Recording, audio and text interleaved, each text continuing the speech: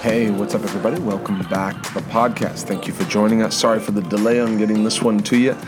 Been busy around these parts, but I wanted to bring you a podcast here. Let's read from the book of Daniel. I want to talk to you about cooperating with God's plan to bless your life. This is a doctrine that's not just neglected in many churches, not just overlooked in many churches, but in many circles is bad-mouthed.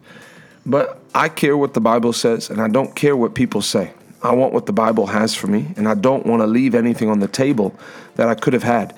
There's got to come an attitude in your spirit that things that God has for me, I've decided that I will have them. The Bible says in 1 Timothy 6:12, to fight the good fight of faith, lay hold of eternal life. There's things that we lay hold of by our faith that if we don't choose to go after it, to be proactive about it. Remember, faith is action. Faith takes action.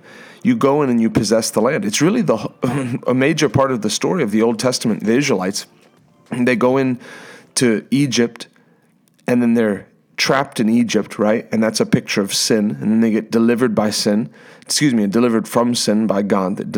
Egypt's a picture of sin. So they get delivered by it, and the Bible says that when they came out, they brought them forth with silver and gold, and there was not one sick or feeble one among them. So that's our picture of what God delivers us out of. He delivers us out of sin. He delivers us out of sickness and disease, and then also out of poverty and lack. Those are things that came to the earth because of sin. You know, if Adam wouldn't have sinned, there'd be no lack. We'd have everything in abundance. The Bible says you can eat freely, just don't eat of this one tree, right? So there is abundance. When we go to heaven, there'll be abundance. There was no sickness until Adam sinned, until sin entered in. Sin entered and death entered by sin. And so sickness is incipient death, the beginning stages of death. And so life as a Christian, yes, is to redeem us back to God. Number one, it's our relationship with the Lord. And then it's to give us a home in heaven and really a new home, ultimately a home on the new earth. We don't live in heaven for eternity. We come back to earth, and the Lord lights this one on fire, any record of sin, right? It's burned to the ground, and then there's a new earth and a new heaven, right? And we live on the new earth, the new Jerusalem. We live there, we're there forever with the Lord. And so that's the plan. It's to restore it back to as it was beforehand. But our time here on this earth is a contested territory where we, first of all, make a decision to follow Christ. We receive eternal life, but then we enforce God's plan on this earth. Our job is to go out and get people saved. Get people born again. Bring people into the kingdom before it's too late. These are people that we'll be with eternally. The rest will go off into a lost eternity. So this is the battle, the tug of war, the battle of the ages, right?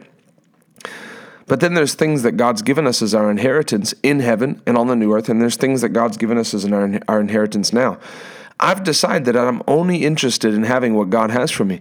I'm not interested in leaving anything on the table. I'm contending now. Even though I'm not sick, I'm contending for the supernatural. I'm contending for long life. I've got scriptures out that talk about how God will satisfy me with a long life. You know, I don't know. Jesus could come back in 10 years, and I won't need scriptures about being fat and flourishing in my old age. I won't need scriptures about him making my bones rich. I won't need scriptures about being 120 and my eyesight not dimming nor my natural strength abating. I won't need those. I won't need the scripture that says, as your days are, so shall your strength be. But I'm hanging on to him now because if Jesus doesn't come back, I'm not getting cancer at 80. I refuse to have disease in my body. That's my inheritance. Jesus bore my sickness and my disease for me. I refuse it. So we'll maybe do this one in a few parts, but I want to talk about your inheritance of abundance and contending for abundance. The Bible says in Psalm 27:35 that God delights in the prosperity of his servant. The Bible says in Daniel 2:28 that there's a God in heaven that reveals secrets. So we're in a fallen world where poverty's rampant. But God has a way for his children to come out. Poverty is a disrespect to the human race. Lack is a disrespect to the human race. It was God's plan that we'd have everything in abundance. So God has a plan for you now to walk in that abundance, but you contend for it. What you don't fight for, you won't have. The Lord said, go into the land. I've given you this land. In the north, it's this boundary. In the east, in the south, in the west. Go possess it. There's still giants there, but you go with me, and I'll go, and I'll help you possess it. There's at some point, if you read through the book of Joshua, where they're possessing the land, that Joshua rose up and said, listen, what are you doing? This tribe, why have you not taken your land? This tribe, why have you not taken your land? Gird up your loins. Go now. People get lackadaisical. So this is an area, abundance is an area. God's purchased it for you. You know, I have a list of 40 plus scriptures, my favorite on prosperity. This isn't one or two scriptures, but I can find you 120. You go on YouTube and you search healing scriptures, prosperity scriptures, and there's a guy reading 120 prosperity scriptures. You can find them in the Bible. Hey, though your beginning was small, your latter end shall greatly increase. I'll bless you, you and your children, small and great. I'll increase you more and more, you and your children. You read through the word. But this is an area where the first way to move forward in this is to know, to settle it in your spirit, in your heart, and in your mind that God wants to bless you. That any thought of, hey, God's like, withholding. Now listen, if you love money, that's going to be a problem. You have to love the kingdom of God. So the first thing is you get it settled that God wants to bless you, but then you get it settled that you're not going to let money take you out.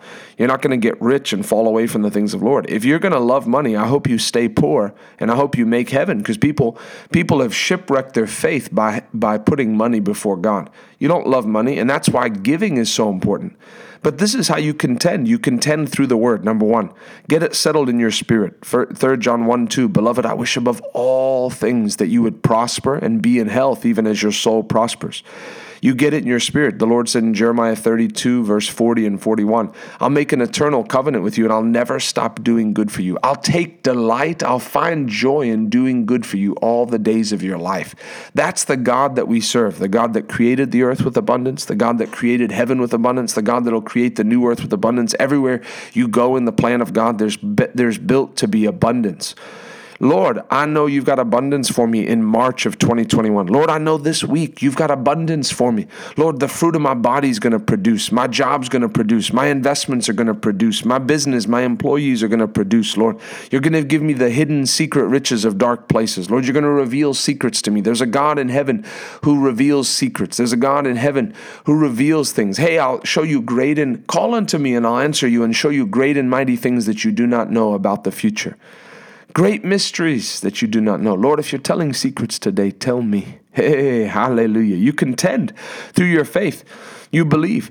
The Bible says that the Lord is on your side. You have to get that settled. God's not treating you ill to teach you lessons.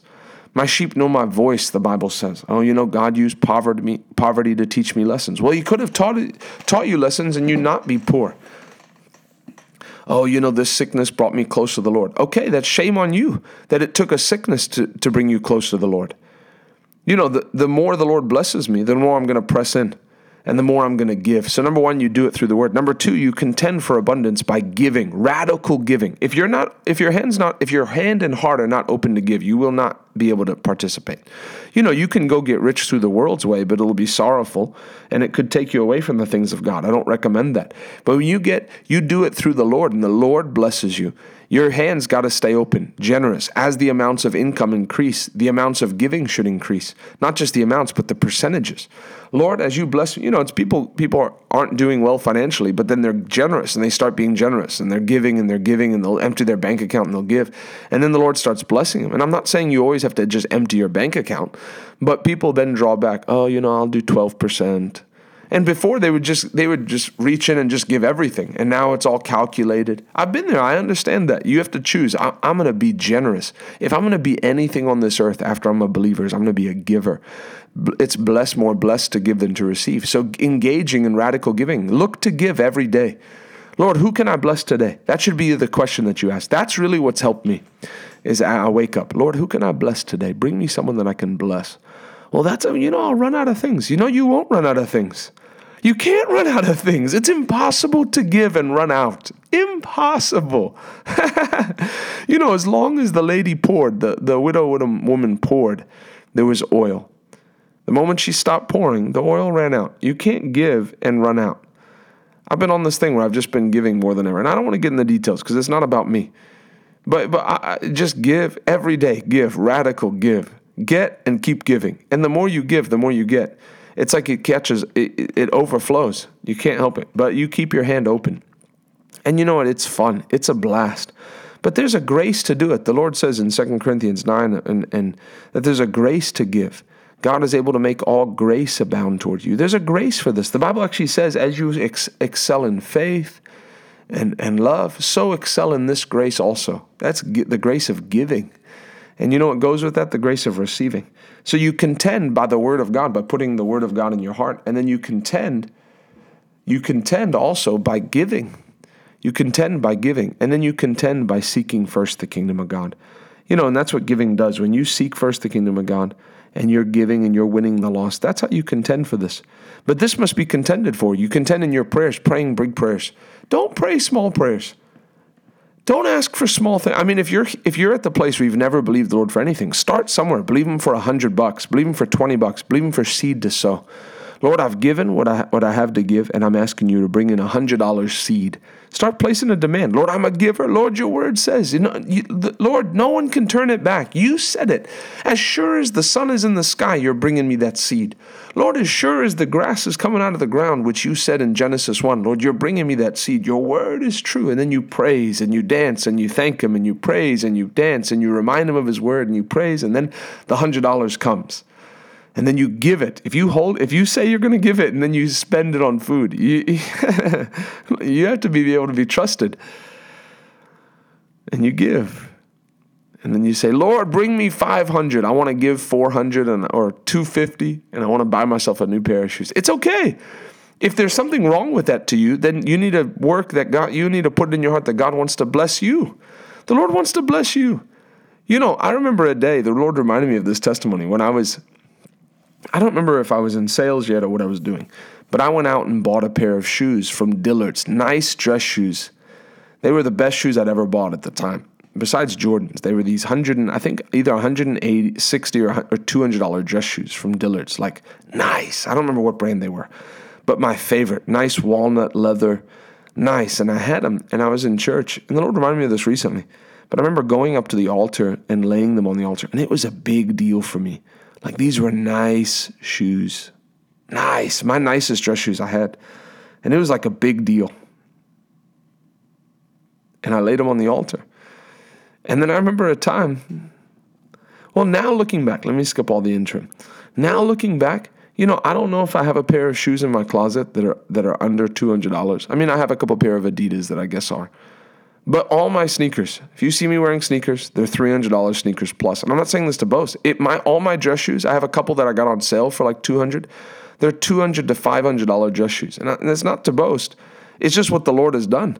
I've had 3 people give me $1,000 pair of shoes. $1,000. I've given one of them away. I've got the other 2. And I'd give them away. It's not a big deal for me. Stuff doesn't matter. But that's the Lord's deal. I didn't ask for a $1,000 pair of sneakers. The Lord gave them. Man of God came to me. Hey, come and look at my wardrobe. Do you like these? Do you like these? Do you like these? Here you go. Here's 2 pairs of $1,000 shoes. Now I'm asking. Now there's actually some $1,600 shoes that I like. Hey, if it's available, Lord, if you're doing it, I'll take them.